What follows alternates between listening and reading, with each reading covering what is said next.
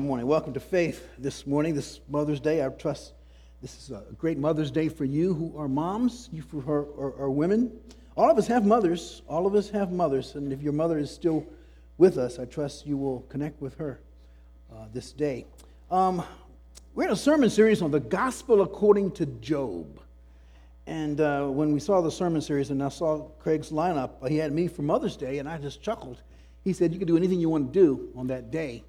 And I said, I'm not sure I want to. The only thing about women in the book of Job was in chapter 2, where Job's wife says, honey, just curse God and die. And we chuckled. I said, I'm not sure I want to use that text for Mother's Day. However, I tend to go where angels fear to tread. In prepping for the Job 2 sermon, this message sort of emerged. Because many of the women were away, didn't hear what some of the thoughts I shared there that day. But this message today is kind of a springboard from Job chapter 2. So we are, in one sense, we're following a rabbit trail, but we're still in Job, okay? Use your imaginations. Because in Job chapter 1, Job had the first test, God allowing Satan to take away his many things, his family, his material possessions, and his security. And in chapter 2 was a second test that we looked at a couple weeks ago, where God allowed his body, Job's body, to be attacked by Satan. And in that chapter, we noted the words of a very discouraged wife, Job's wife. She was frustrated, she was angry, she was grieving. She was brutally honest about how she felt.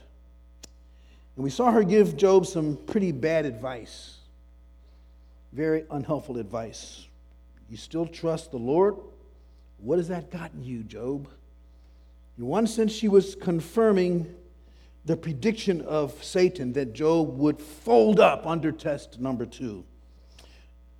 That encounter wonderfully is summarized wonderfully in the great classic gospel song that I love to hear sung. Bishop Charles Hayes and the Cosmopolitan Community Church of Prayer choirs sing Jesus Can Work It Out. Great gospel song. Diane Williams, the soloist.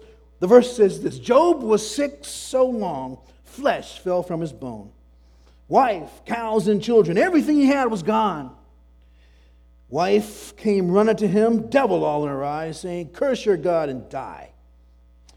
Job looked at the woman, looked up at the sky.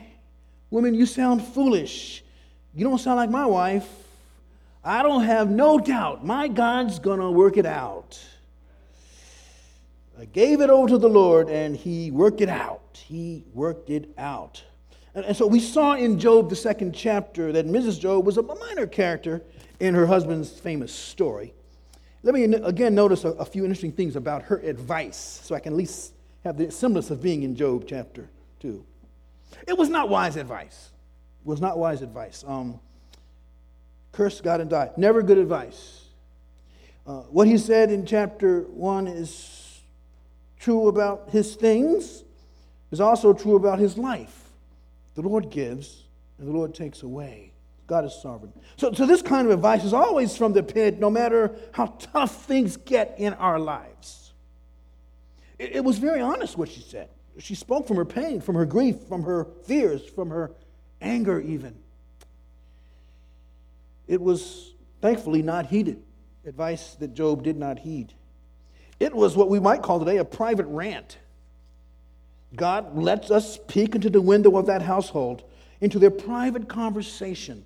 We read and we feel the frustrations of this couple who are in the midst of the greatest crisis of faith of their very marriage, their very lives. It's not just a crisis for Job, but for her also. But you know, the most intriguing thing to me about what she said in Job chapter 2 is that we have it in our Bibles.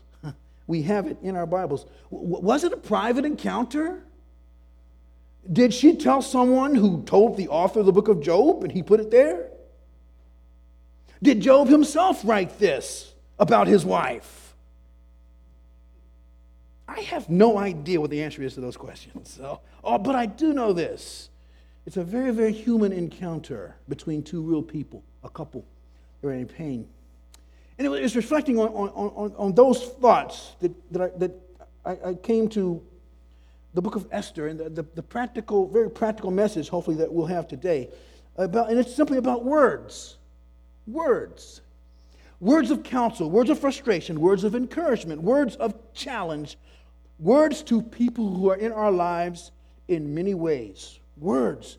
Mothers and fathers speak words. Husbands and wives speak words. Parents and children speak words. Friends and former friends speak words.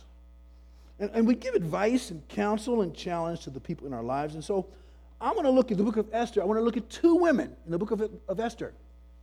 In the first part of the book of Esther this morning, which is why we have three scripture passages that you're going to see in a second. Now, the insights that we can find from them are not only for wives, but they're not only for women. They're for all of us who want to be disciples of Jesus Christ. First, some background before we look at the passages. We're going to give background. There's a lot of background to understand here, and we're not going to get overwhelmed by the background, but we need to understand what's going on here in the first half of the book. The king Ahasuerus has a banquet, and the wine was flowing, and he wanted to show off his wife, the queen Vashti.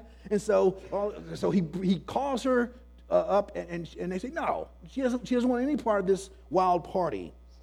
He's furious. He's embarrassed. So he's going to set her aside. He calls for a beauty pageant to find the next queen, and they come. Women come, or dragged, or whatever. And one of them is Esther. She's orphaned. She's a Jewish immigrant. She's beautiful. She wins the contest. She's full of grace. She was an orphan raised by Mordecai, her older cousin, who was like a father figure to her. In the story, the first couple of chapters, emerges a man, Haman the Agagite. And he is promoted by the king to the second place in the kingdom. And he hates the Jews. Now, there's over 500-year history of why he hates the Jews, why there's this deep animosity there. You can look at that in 1 Samuel chapter 15, the Agagites and the people of Israel. But Haman orders the people to bow before him. He's not the king, he's second in command. Bow before me. But the Jews won't bow. So he gets the king to allow for there to be an annihilation of people who won't bow, the Jewish people. So on a particular day, that's going to be materialized. And so, till that day, the Jewish community is very fearful, very afraid. And Esther, who is now a queen, hears of this, and Mordecai goes to her and appeals. Now, at that point, let's pause. Let's read Esther chapter 4, verses 12 to 17. Esther 4, 12 through 17, ESV translation. They told Mordecai what Esther had said. Then Mordecai told them to reply to Esther, do not think to yourself that in the king's palace you will escape any more than all the other Jews. For if you keep silent at this time, relief and deliverance will rise for the Jews from another place, but you and your father's house will perish. And who knows whether you have not come to the kingdom for such a time as this? Then Esther told them to reply to Mordecai, go gather all the Jews to be found in Susa, and hold a fast on my behalf, and do not eat or drink for 3 days, night or day. I and my young women will also fast as you do. Then I will go to the king, though it is against the law. If I perish, I will perish. Mordecai then went away and did everything as Esther had ordered him. So that's the plan. She goes to the king, her husband, the king, and she requests a banquet. And then she requests a second banquet because she's afraid. She's afraid to make this appeal. And she wants this banquet to have Haman at the table as well. It's a small banquet. Haman, before this, he sees Mordecai, and his anger riles up again. His deep anger at Mordecai, the Jewish man. Esther chapter 5, verse 9 to 14. Let's jump in right here. Esther 5, 9 to 14. And Haman went out that day joyful, glad of heart. But when Haman saw Mordecai in the king's gate, that he neither rose nor trembled before him, he was filled with wrath against Mordecai. Nevertheless, Haman restrained himself and went home. And he sent and brought his friends and his wife, Zeresh. And Haman recounted to them the splendor of his riches, the number of his sons, all the promotions with which the king had honored him, and how he had advanced him above the officials and the servants of the king. And then Haman said, even Queen Esther, let no one but me come with the king to the feast she prepared. And tomorrow also I'm invited by her together with the king. So he's real happy. But Look at this. Yet, all this is worth nothing to me so long as I see Mordecai, the Jew, sitting at the king's gate. Then his wife, Zeresh, and all his friends said to him, let a gallows 50 cubits high be made, and in the morning tell the king to have Mordecai hanged upon it. Then go joyfully with the king to the feast. This idea pleased Haman, and he had the gallows made. That's the plan. So that night, the king couldn't sleep. They said, bring some books. Let me hear some history books. That put me to sleep. In the history books, he heard about a plot against him that Mordecai had actually stopped several years prior. He'd uncovered this plot in the palace. And so in the morning, he wakes up, he asks Haman, what should be done to a man who's loyal to me and who's been a great asset to the king and who's done great things. And Haman thought that the king was talking about him. And so Haman said, well, you should put royal garb on that person and parade that person around town so that people will know how great that person is. And the king says, that's a great idea. I want you to do that for Mordecai. Haman did not enjoy that responsibility. So let's look at chapter 7, verses 1 to 6. Now the feast takes place that day. So the king and Haman went in to feast with Queen Esther. On the second day, as they were drinking wine after the feast, the king again said to Esther, what is your wish, Queen Esther?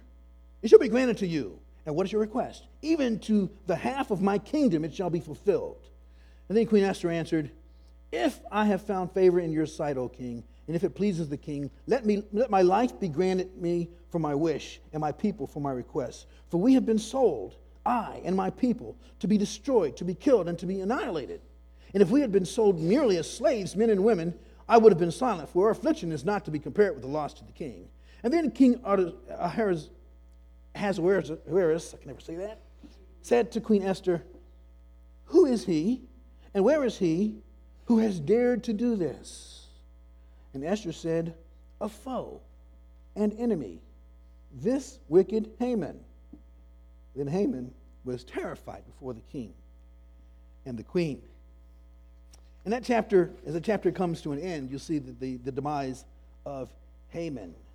And God's people are vindicated, and the story of Esther moves on as he is hung on the gallows that he thought were prepared for Mordecai. But I want you to look at two women there in that story, two women, Esther and Zeresh. And my title is Honest Words, Helpful Words.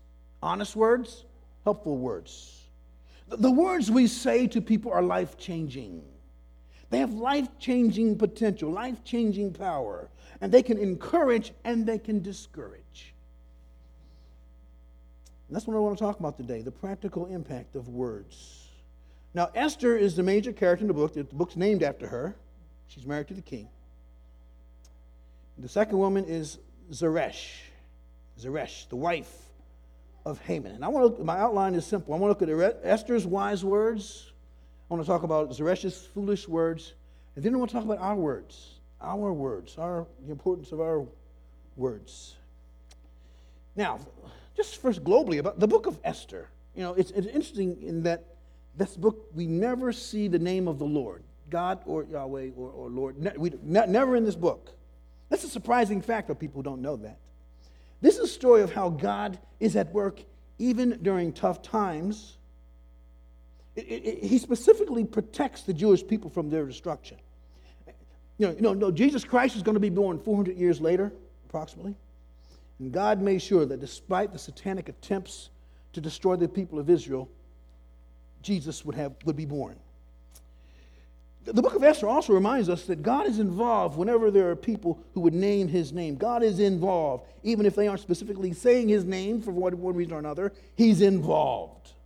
In a special way, God manifests his presence within and among his covenant people. And if you are in Christ and Christ is in you, he goes wherever you go.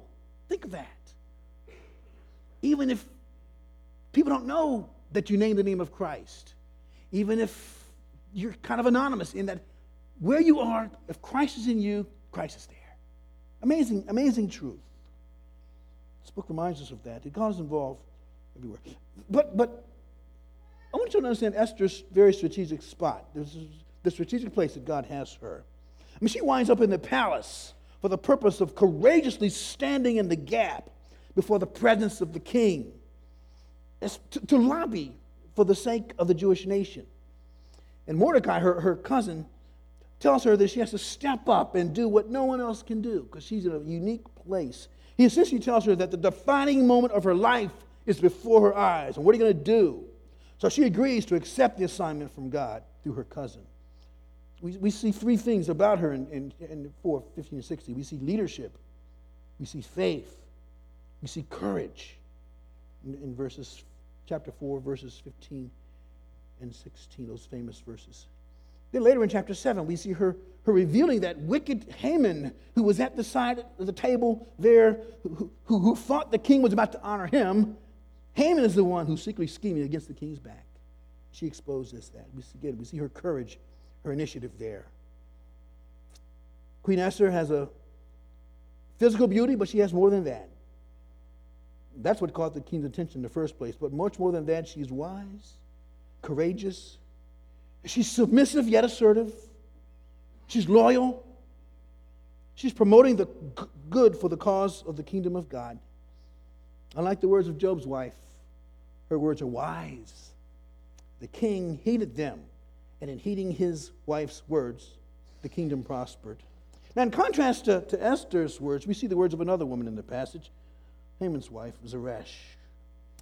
Her foolish words. Zeresh's foolish words. Chapter 5, verse 9, Haman, he's feeling good until he sees Mordecai, and his whole countenance drops. The rage begins in chapter 5, verses 9 and 10. He restrained himself, though, when he got home, and he sent for his friends, the inner circle of his life, his friends and his wife. Verse 10, chapter 5, verse 10. And so he wanted to just say all the things he had done. He recounted the splendor of his riches, the number of his sons, the promotions that he had done. He wanted to pump himself up and say, see, the greatness of me, Haman. And then Haman said, even Queen Esther, let no one but me come to the king with the feast she prepared. So I have a special, unique place.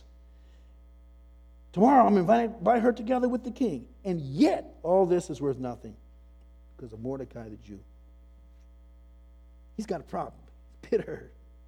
But verse 14, here's what I want us to see. Verse 14, his wife, Zeresh, and all his friends said to him. So it's not just his wife. It's Zeresh and his friends. Sometimes your friends can say stuff, but your wife can sort of kind of chime in, and she can say, don't listen to them. Listen, this is what you really ought to listen to.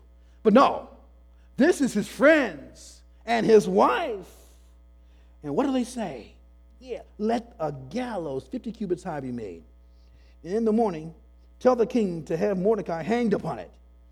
And then go joyfully to the king, to the feast. This idea pleased Haman, and he had the gallows made. So she, rather than giving a word of caution, says, yeah.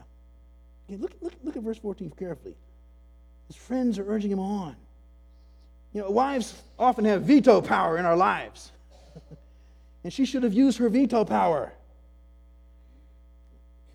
But no, Haman appears to be so carnal and proud and manipulating and ready to do evil that a wise word from Zeresh would probably not have been heeded anyway. But her cheerleading him on in his dastardly plot renders him as complicit in his evil genocidal plot. Unwise counsel from Zeresh, foolish counsel. Unhelpful words that moved Haman closer to the undertaking of an evil action rather than causing him to pause, to check himself, reminding himself that his heart desires just might not be wise. Everybody needs somebody who will tell them, boy, you better be careful. Boy, you better check yourself, or girl, whatever. Be careful. You may not do or say what you mean to do or say. Pause. Now, we don't know much about Zeresh. She just comes on the scene. And is she godly or ungodly? Is she wise or is she foolish? She just comes on the scene. We don't know, but we do know from the little bit we see here as the passage moves on, as she opens her mouth, rather than giving words of caution to her husband, her words encourage him to do that which he should not have done. It's ungodly, it's foolish counsel, encouraging him to hit the accelerator and swiftly run to do evil, rather than cautioning him to pump the brakes. We all need people in our lives who love us enough to tell us that we're going down the wrong path. There's an example in the scriptures in the New Testament of a couple who were very similar to Haman and Zeresh. This is Ananias and Sapphira in Acts chapter 5. Sobering story in that passage. They want to be seen as big givers in the church in Jerusalem, so they conspired to present an offering that was a total profit from their sale of their property, when in fact they hadn't offered it all. They had held a portion back. And their sin was not in holding back a portion. Their sin was saying they'd given it all. That was their sin. And so if you analyze this couple, it's quite interesting because they're a united couple. They're committed together for a great cause. That's good. The great cause is not just any great cause. It's the cause of the church of Jesus Christ. See, the gospel spread. That's good. They have great loyalty towards one another. That's good. They have great communication. That's good. They're conspiring to say the same thing before Peter in that passage. But what makes a good marriage? It's commitment to the Lord. And Peter says they lied to the Holy Spirit. That's not good. That's not good. And the apostle judged them right on the spot in that very sobering passage as this couple came conspiring with one another to lie to the Lord and his people. You're probably aware of the city police commissioner story that broke this week. I don't need to review that story. It's very upsetting. He's newly hired and seems to be doing a nice job, but he has his unpaid federal taxes for several years. Terry's reaction, my wife Terry, her reaction to the story was interesting. She instantly said that if it's true of him, his wife is also responsible. That instinct is there. Terry knows that part of the unwritten job description of a good wife is to remind us husbands of things we need to remember. And all the men said amen. And it is an endless, thankless job for women, and we know that. But it's essential and normal in a healthy marriage. Whether married or not, we all need good friends in our lives. We do. People who will have your back, who will encourage you, who will challenge you, who will check you and warn you. In other words, we all need folk who love us enough to speak the truth and speak wisdom into our hearts. I remember years ago when I was single, I learned so much about myself, seeing how I interacted with other people, things I needed to learn. I began to understand as a young adult things I hadn't grasped as a child, that people are complex. People have different temperaments and abilities and mental capacities and experiences and cultural values that they bring to relationships. And I began to learn that the words that you say need to come after reading people carefully. That what I mean to say is not always the same as what I think I have said. I remember a roommate in college. We had several brothers in Christ who we sought to have a third person who was not a believer yet and who we would pray for and witness to and hope they would come to Christ. It was a great idea. Unfortunately, we were not always considerate, tactful, gentle, sensitive, those kind of things. We were not that. We were overwhelming. So we didn't have the success that one year that we had hoped to have. I remember moving to Baltimore after college and getting involved in campus ministry, rooming with several other campus ministers. And I began to learn things like sensitivity and tact and listening more carefully to where people are before speaking. And then by God's grace, I got married, and I quickly entered the graduate school of relationships. And I haven't graduated from that school yet after these many years. Everybody needs a place where they can let their hair down and be allowed to think out loud, to say things that you may want to take back after more thought. To get things off your chest so that when you're out in the real world, you can have the energy and the wisdom to think before speaking. And home should be that place. Home should be the place where you can be honest, where you can share your frustrations, you can share your feelings, and not always be lectured on how wrong you are. Home is where there should be an unconditional aroma of love, of being loved and giving unconditional love in the context of growth and sanctification of one another. It's God's discipleship school. It's quite sad that our mothers are often never appreciated until we grow up and realize how wise and how loving they really were. Sometimes people have a hard time because all they remember is seeing their mom at mom's worst. And that's all they can remember. Remember, home is where we have the freedom to be ourselves, to love unconditionally, and to be loved unconditionally. Esther, wise words. Zeresh, foolish words. Let's get practical. Let's talk about the importance of our words. Our words. The importance and power of our words. We've all heard the little axiom, sticks and stones can break my bones, but words can never hurt me. I don't know who wrote that, but they're wrong. Words can hurt. Words have both the power to help wonderfully and the power to hurt deeply. As followers of Christ, we need to always remember what we heard in the scripture reading, James 3. That small thing in our mouth is powerful. Be very aware of the power that's invested in us by God, who gives us the ability to communicate with people. God is evaluating. God is evaluating. Jesus said to the religious leaders, "You brood of vipers, how can you speak good when you are evil? For out of the abundance of the heart, the mouth speaks. The good person out of his good treasure brings forth good. The evil person out of his evil treasure brings forth evil. I tell you, on the day of judgment, people will give account for every careless word they speak. For by your words you'll be justified, by your words you'll be condemned." Sober reminder from Jesus. Reminds me of an old saying that from the country, what's down in the well comes up in the bucket. Words reflect the condition of one's heart.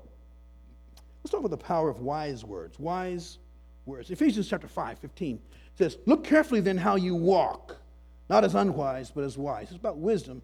And part of our walk is what we say. Be careful how you speak, not as unwise, but as wise. Wise words. Wise words, we want to use words that encourage, that edify, that build up. And words have the power to do that. Words have the power to create an atmosphere. Have you learned that yet? That words, you speak atmosphere, you change the atmosphere through your words.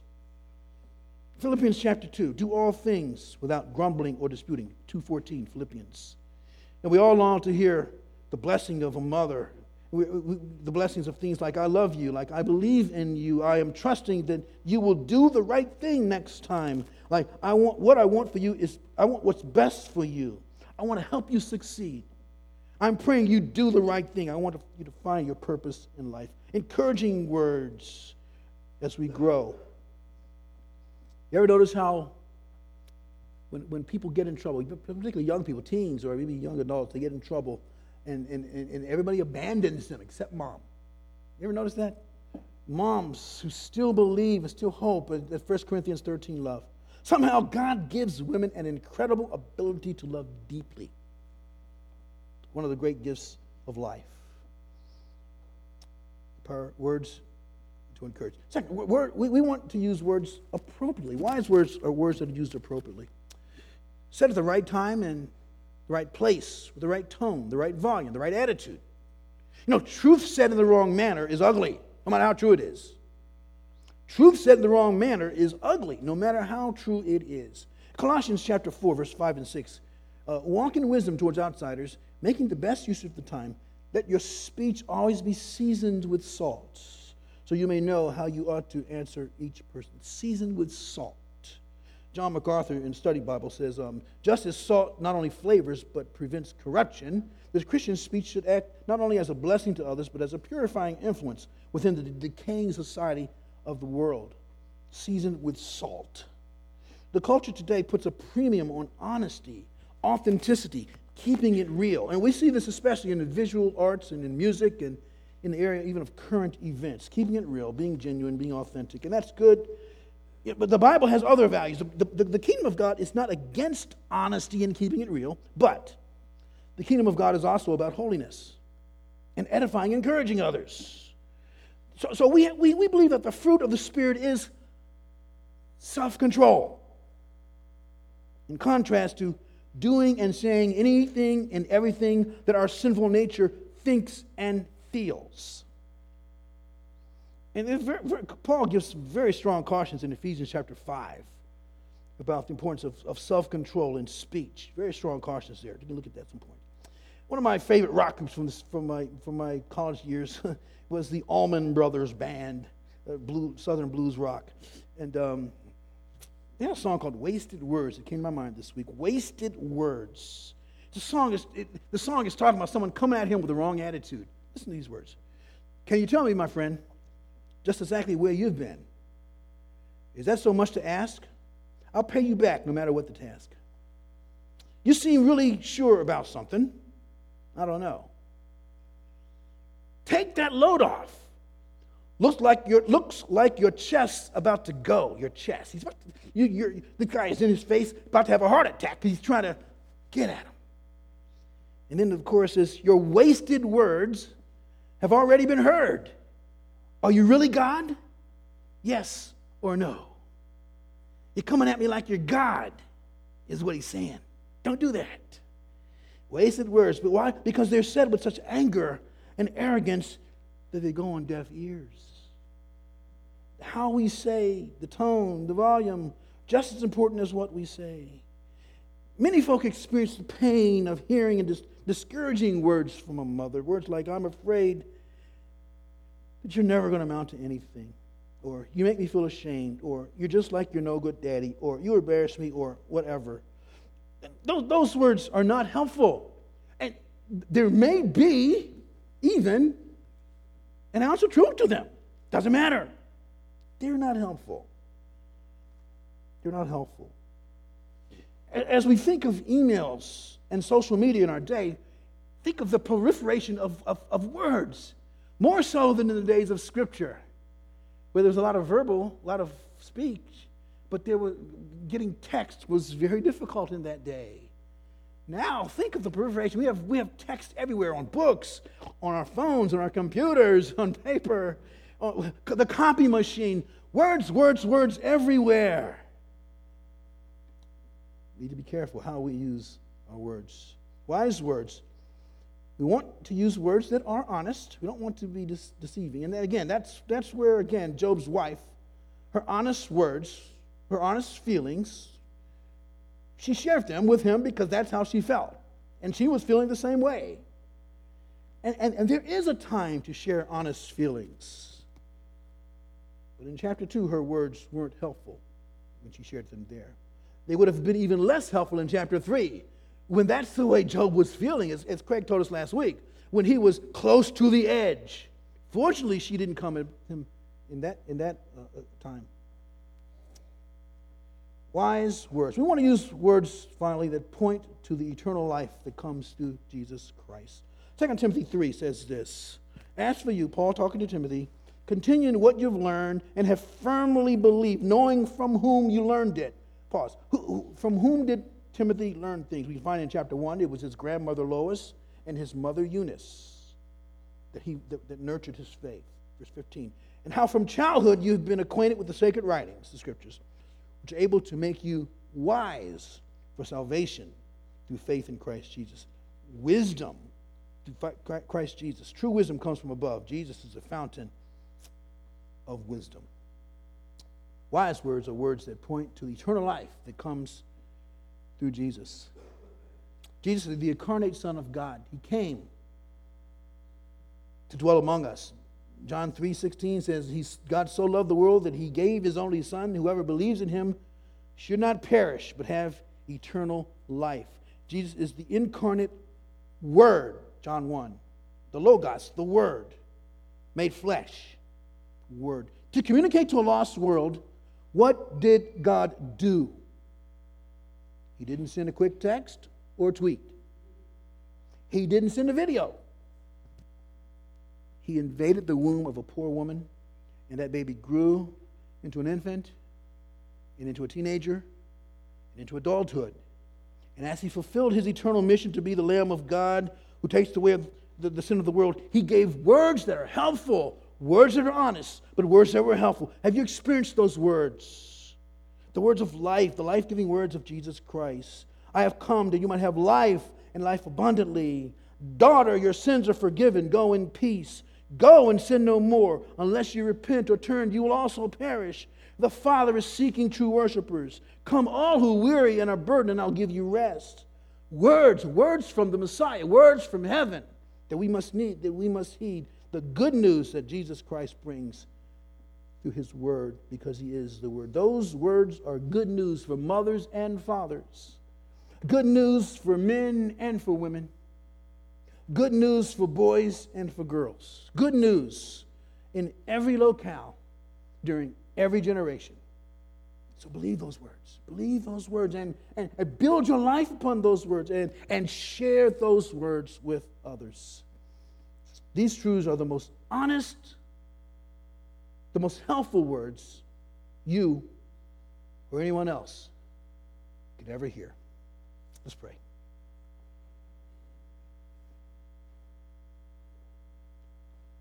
Well, our life is just filled with words, isn't it? I think of the verse in James that says that we should be quick to listen and slow to speak. To really listen to people. But there's a lot of practical things in your word, and we've shared some of that today. But we're reminded, first of all, of your gift of salvation. And second, of your gift of mothers who shared many words of wisdom with us to some degree or another. And I pray we would bless them this day. And we would learn from you and from them the lessons that they have taught us.